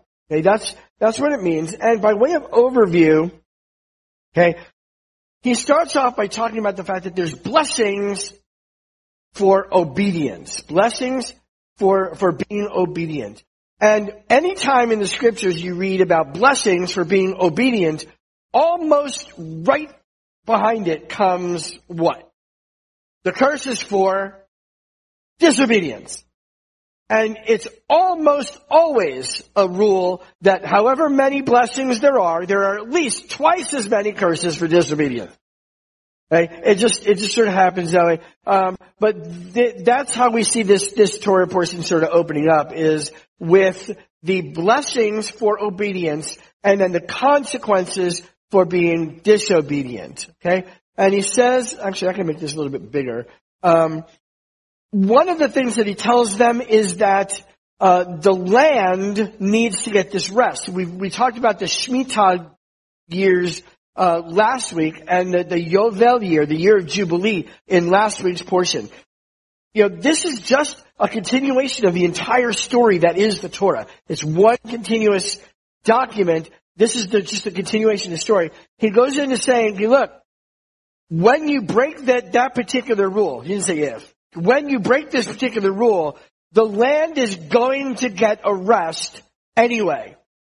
He says, I'm going to take you out of the land so that the land can get the rest that I'm commanding it to take, that you didn't let it take while you were there. Now, it's interesting that we're reading from the prophet Jeremiah, because the prophet Jeremiah was also the one who told the king at the time, this is it. You know, what they talked about in the Torah, that the land is going to get a rest, because it's going to, every year it says, every year it should have gotten the rest, it's going to get the rest, and you're going to go into captivity. Okay? That's exactly what happened. That's why Israel was taken into Babylon for 70 years. Because for 490 years, that's 70 Shemitah years, okay? 77s, and they didn't let the land lay fallow on those Sabbath years. So into captivity they go for 70 years, and then the land got the rest, just like God said. Go figure, right? Okay? So the land is going to receive its rest either way. There's another part of the chapter, actually in chapter 27. Yeah, in 27. It talks about valuation and how to value things. And in that particular section, it talks about holy things. And it talks about that holy thing, whatever is set apart for God, whatever is set apart for God is holy. Now, when we think about that, we think about God setting things apart for himself. And of course, those things are holy. Of course. That's not what our Torah portion is saying in this week's portion. What our Torah portion this week is saying is that the things that you decide for yourselves are going to be set apart for God, that's holy. That's holy. Of course, by definition, holiness is being set apart for God, but that includes the things that we here on earth decide are going to be set apart for God. Okay? If we decide that our house is set apart for God, then that's holy. And according to the scripture in this week's portion, those things that are holy, that we have set apart for God, cannot be bought, sold, or traded. Now, I could talk a lot about that, and well, what do we do with the house that I've decided is set apart and sanctified for God? Do I have to hold on to that forever? Not going to talk about that. Not going to talk about that this week. That's not the direction the Lord showed me to go. But it's an interesting question, and perhaps you guys want to discuss it amongst yourselves. Did you talk amongst yourselves? That's fine. You can do that. So what I really wanted to sort of bring up is that this particular passage, and I mentioned it earlier when I was reading, begins with the word im. Im is the word for if. So there is, for you mathematicians, this is an if-then clause, okay? Or you grammarians. It's an if-then clause, meaning that it's a conditional statement. If this happens, or if you do this, then this. Else, this. So that's computer programming too. So it should cover everybody. Everybody should understand it. God's blessings require our obedience. God's blessings require our obedience, which ultimately is nothing more. And people get all upset about that. I must be obedient. But look, it's not about the obedience. Ultimately, what that is nothing more or less than a choice for God. That's what that is. It's a choice for God. Now, establishing that principle, so God says, if you choose me, you're going to get these blessings. Now, it wasn't designed to force us into obedience. He didn't say, do this or die. He didn't say, you must do this. Because look, if that's really what he wanted, he could have done it himself. He could have given us no other option. He's God. He can do that. But he didn't. Establishing the principle of choice for him is not designed to force us into obedience. Rather, what it does is it shows us the way. It's like a neon sign, a bright neon sign with an arrow pointing towards God, saying this way to God. He's paving the way. He's smoothing the road into a relationship with him. That's what this is for. It's designed to show us that a choice for him is a relationship with God. Now, how does he bring us into that relationship? Well, that's what we're going to talk about today. So let's pray, and then I want to show you a short video. Avinu Malkeinu, our Father, Arkeinu, we're so grateful for the fact that you even want a relationship with us. And that because you want a relationship with us, you have shown us the way to the relationship with you. Now we know that relationship comes through your Son, Yeshua, our Messiah, and only through Yeshua, the Messiah. But Lord, today we want to see that is the choice for you. So teach us, Lord, in your word. Show us all the things you would have us see. And even if it's different for each one of us, Father, we know that you're speaking, Father, because you're here. You said that you would be here, and we trust you. We love you, Father, and we know that you've loved us even first. So thank you, Father, for all that you've done. Help us to be different leaving here today than we came in. And we ask all of this in the precious name of your Son, Yeshua, our Messiah. Amen. So I started thinking about the relationship between God and Evan and how God was calling him into that relationship. Was Evan called? Was he called? Or was he chosen? And now you're thinking, I don't know. Wait, was he both? Maybe? Well, what's the difference? What's the difference between called and chosen? Rabbi, I don't know. So, can you be called? Can you actually be called without being chosen? Oh, yeah, that almost sounds like the Bible. Good for you, that's good. Can you be chosen without being called? things make you go, think on that for just a minute. And then see if you can think about the difference. There's clearly a difference because the Bible says, what is it? Many are called, but few are chosen, which means there's got to be a difference. So let's start thinking about that while I'm talking. Think about that while I'm talking. So the portion this morning again starts with an if, a conditional clause. What that word means is it implies a potential reality. A potential reality. What that means is that when God said, if you do these things, if you obey my statutes, and my judgments, and my instructions, then you will be blessed. It means that God knew that there is a potential reality for them to do that. It's potential. Now, not likely, but there's a potential. It also means that he knows that there's a potential that they wouldn't. Okay? I want you to understand that. Most of the time, we tend to think of it first in the negative. Saying, if you do this, we have a tendency to think, well, I know, it's not likely, but if you do this, then you'll get blessed. What's way more likely, and that's why there's so many more consequences for when you don't, then these things will happen. God thinks first about the potential positive. Do you get what that means? That means he knows that we have it in us to do it.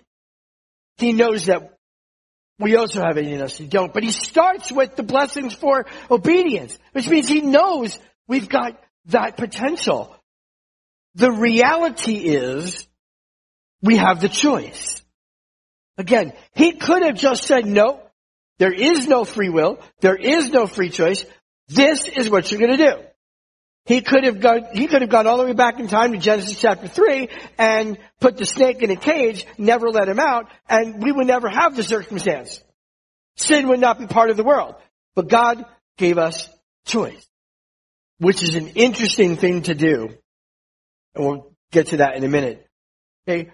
But he gave us the choice. What is it that drives our choices? Now, every single one of you has already made this morning. What time is it now? It's 12:12. It's 12:12. Oh, there's a big one in the back. I can see that. It's 12:12. You have already made so many choices this morning. You chose what to put on this morning before you left the house. Well, first of all, you chose to put anything on before you walked. That's a choice. Yeah. You chose what route to get here. You chose what to talk about with the other person in your car or with yourself to talk about, on your way. You made those choices. You chose what to have for breakfast or even not to have anything for breakfast. There is a wonderful team of theologians from Canada who once wrote, if you choose not to decide, you still have made a choice. And of course, we know who those theologians were. Rush. The rock band. That's what they said in one of their songs. But it's absolutely true. You have made already so many choices. Now, God has set those choices before us. And in every instance, he has sort of given us the neon sign. Over each one of those choices, this is the choice to make for me. This is the choice to make for the other way. Okay? That's why he gave us all those sort of, what we might consider strange commandments in the Bible. He's just sharing with us what the right choices are. That's all. That's all. These are the right choices. These are the choices that point to me. And that's the choice that I want you to make. If you don't, you are free to make that choice. But this is the choice that leads to me. That's the choice I want you to make. What leads you to that choice? Well, yes, there is a journey. So your last choice, but I'm actually, now I'm thinking about it, I'm going to disagree with you. Your last choice does not determine your next one. That has to be true. If that wasn't true, then we would continue in sin forever, because one choice leads to the next, and that is not how the Bible teaches us. In one instance, we can make a bad decision, and in the very next instance, we can make a good decision. So it's not necessarily your last choice that leads you to your next choice. It's your calling. What is leading you to make the choice? What is a calling? What's a calling? And I don't mean, hello. No, I don't mean that kind of calling. What's a calling? A calling is a strong urge toward a particular way of life or career or vocation. A calling is a strong urge toward a particular way of life or career. Now, that's how like Merriam-Webster defines it. That's a calling. Okay, according to the theological word books, okay, a call from God is a summons to draw near to Him in communion and service. A summons to draw near to Him in communion and service. Not everybody is called. Actually, that's not true. Everybody is called. I'm lying. That's a trick. Everybody is called. Are you called? Listen to that definition. Are you called? There's three things here. Three things. Are you summoned? Use that term. Are you summoned to draw near to God? But all right, let's take out the word summoned, because that's even a little bit gray. Have you been invited to draw near to God? Yeah. Every single one of you has. Every single one of you. And you guys watching at home, every single one of you has. And I don't care if you're a believer in Jesus or not. Every single one of you has been invited to draw near to God. The invitation's there. Hopefully, all y'all out there who are watching this now have accepted that invitation. But everyone has been invited. Okay? So that's drawing near. Have you been invited to have communion with God? Yes. Yes, absolutely. Have you been invited to serve Him? Yes. Now, just for the record, the Hebrew word for servant is the same as the Hebrew word for worship. Avodah. Eved. Same root. So we have all been called into the service or the worship of God, to experience communion with Him, to draw near to Him. That's everybody. Lottie-dottie. Everybody. So many are called. How many are chosen? Well, what's the difference? What's the difference? Well, being chosen is not related to a calling. See, a calling is, to one degree or another, a choice. You've been invited. Whether you respond to it or not is your choice. Being chosen has nothing to do with you. Nothing to do with you. And everything to do with the one doing the choosing. Now, chosen is not related to a calling. It's not related to anything external, not dependent upon us at all. Being chosen is an internal condition bestowed upon us by God. It's God's choice. Did you hear what I just said? God's what? Choice. God. So we're made in the image of God, B'Tselem Elohim, right? But that doesn't mean we all look like Him. Look around the room. It means we're made and imbued with the characteristics that God has. The capabilities that God has.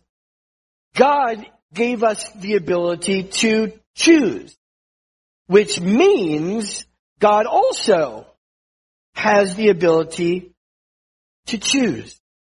we don't really think about that a lot. God could have chosen not to choose us. Right? God could have chosen to, in fact, there's a song we sing during Passover called Dayenu. And if you think about this song, it's really all about the idea that God could have chosen differently. When we say, if God had delivered us from Egypt but hadn't given us the Torah, Dayenu, it would have been enough. Which means that we're recognizing God could have chosen not to do that, not to give us the Torah. Even though he decided to bring us out of Egypt, he could have decided not to give us the Torah. That was his choice. But he continued to make those choices over and over again. God has a choice. And he gave us the choice to enter into a relationship with him. That's a calling. He invites us, and now we have a choice to make. Are we going to follow the little neon arrows to choose for him? Or are we going to choose to go the other way? I've only gone down the wrong way, down a one-way street once. Didn't like it. At all. Nothing happened. In fact, until I got to the end of the street, I didn't even know I was going the wrong way. Because I didn't see the little sign when I started going down that street. When I finally got to the end of the street, I was driving this way, and there is a one-way sign pointing the other way. That's when I realized I was going the wrong direction. Now, there was nothing I could do about it. I had already gone down that road. So I got off that street, and now I was going in a good direction. But I had made a choice. How we come to make our choices is a whole different story. Sometimes you miss a sign. Sometimes you're unaware. So, there's so many different reasons and ways to make a choice. What we have to be aware of is that God gave us the little arrows, gave us the ways to him. And if we follow those directions, we let him be our GPS, then we'll always be going the right way to him. And God said that the way to him is through Yeshua. So we always know that that's the way. That's the way. But in our daily lives, there's all these different little things that just help us into this relationship with God. If we walk in his ways, which is exactly what our Torah portion this morning is titled, Bechukotai im bechukotai telefu. It's from the same root word as halach or halacha, which is the way to walk in Judaism. If you will walk in his ways. It says if we walk in his ways, what it means is we're putting our trust in him. We're choosing for him, which means we have a relationship with him. That's what God wants. That's what God wants. He wants us to deepen our relationship with him. And deepening our relationship with him means learning what those little arrows are and where they are and how to follow them. And if we don't, we won't.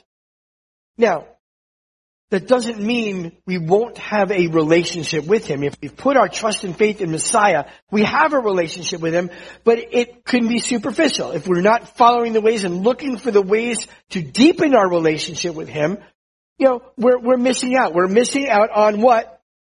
Blessing. Missing out on blessing. God wants us to know, he wants us to know that he has a choice. And he made it. Now, in our blessing before the Torah, it says, Baruch atah Adonai Eloheinu melech haolam asher bachar banu mikol ha'amim. Blessed are you, O Lord our God, King of the universe, who has chosen us.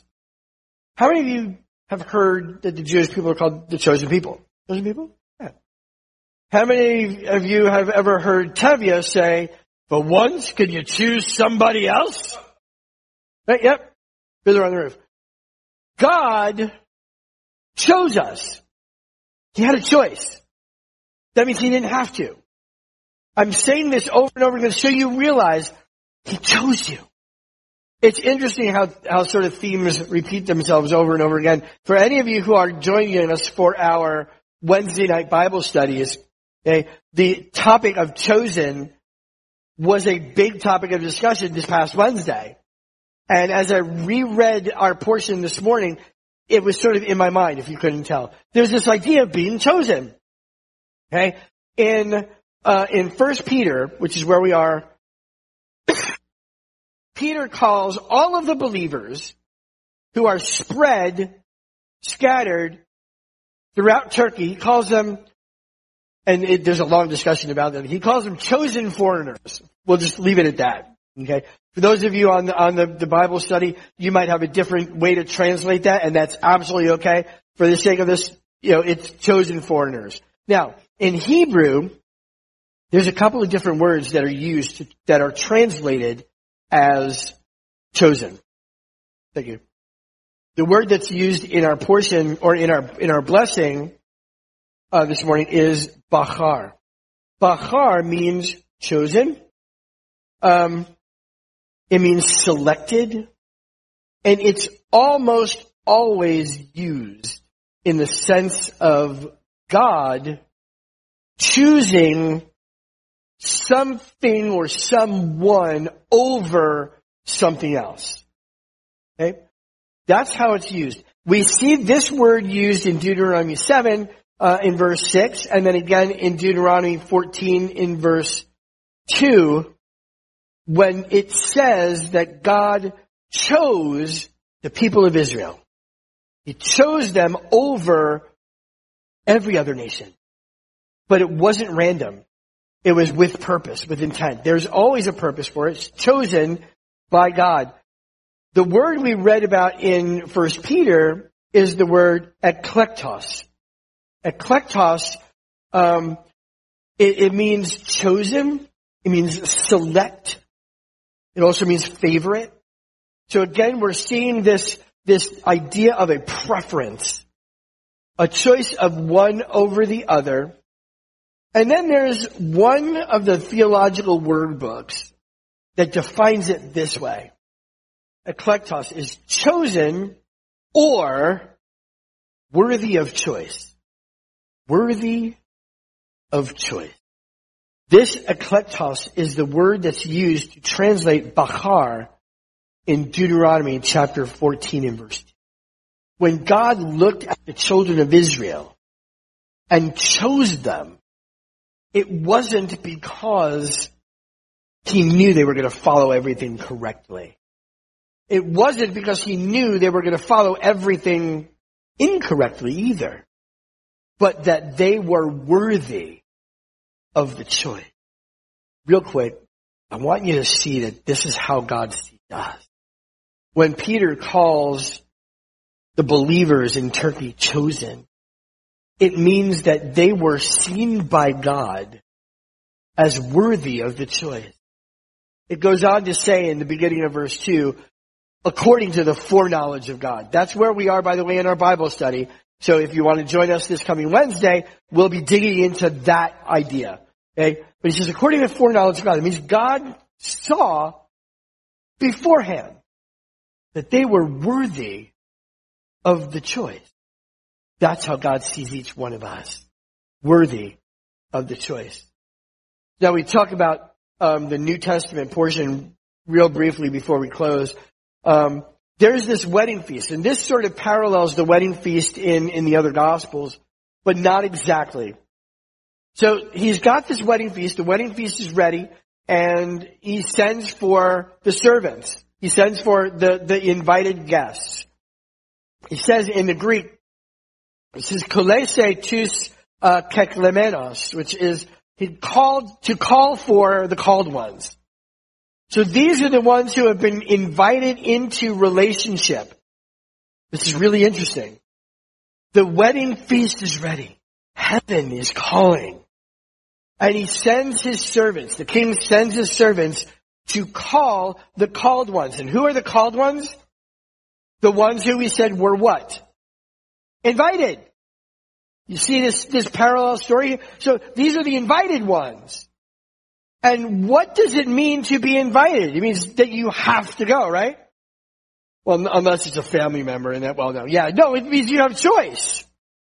You don't have to accept the invitation. So he's calling out to the ones who were called, the ones who were invited, and they said no.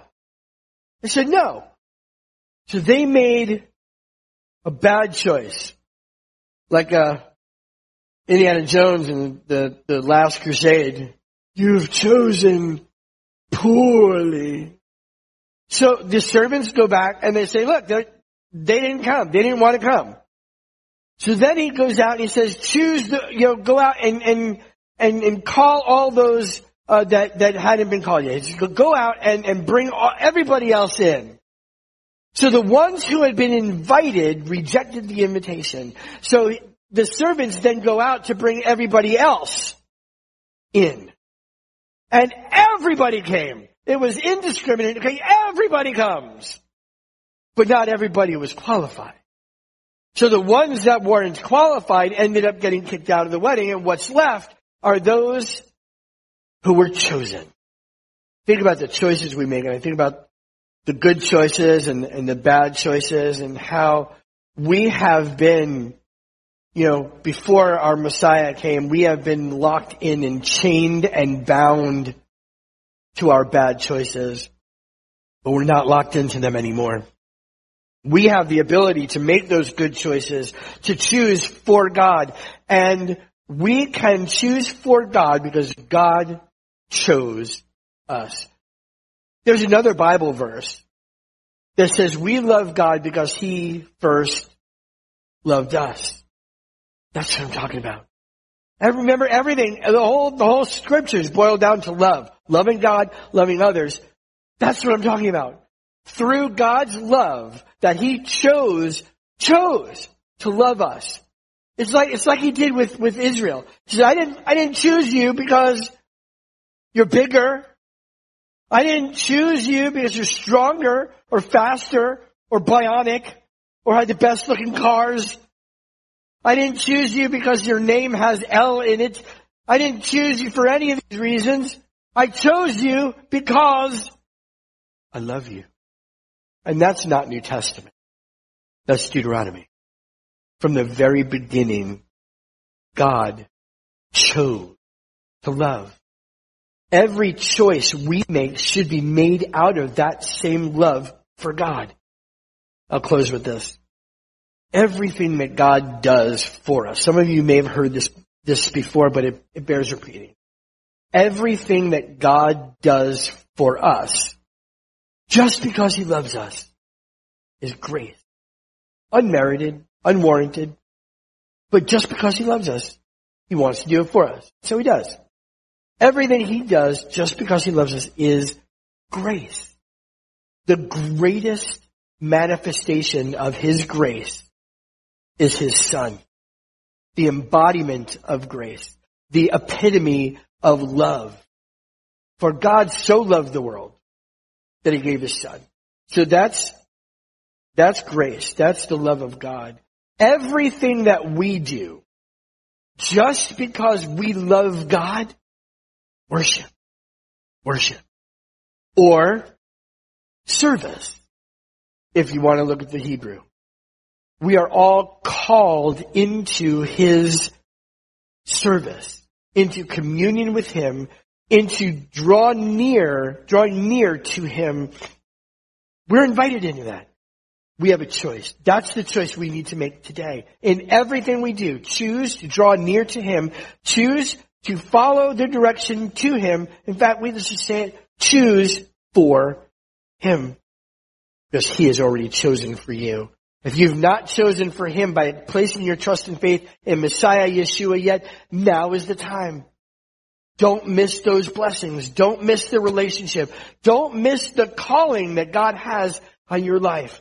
Don't reject the invitation. It's there for you. If you need to know how to do that, contact us. We'll be willing to help you and make the choice for God. Let's pray. Avinu Shema Shemayim, our Father in heaven, You are a great and glorious God and King. You've chosen us. And Father, we have chosen You in the big way. What we want, Father, is Your help to choose You in every little way, in every single way, that we can know you and draw into that relationship with you deeper, as deeply as we can possibly go. For that's the calling, to draw near to you, draw close to you, to be in communion with you. And Lord, by doing so, we ask that you draw others through our relationship with you to know you. So Father, we thank you for breaking the chains of our sin, for allowing us to make the good choice, and for desiring us, for choosing us first. We thank you, Father, in the name of your Son, Yeshua, our Messiah. Amen.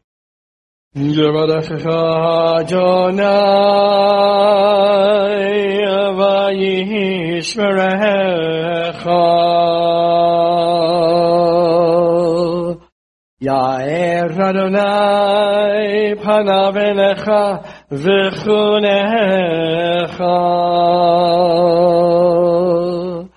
Yisha Adonai panav elecha v'yasem lecha shalom. The Lord bless you and keep you. The Lord make his face shine upon you and be gracious to you. The Lord lift his countenance upon you and give you peace. B'Shem Yeshua Mashiachenu Sar Shalom, in the name of Yeshua, our Messiah, the Prince of Peace. Amen. Messianic Radio for a spiritually hungry world.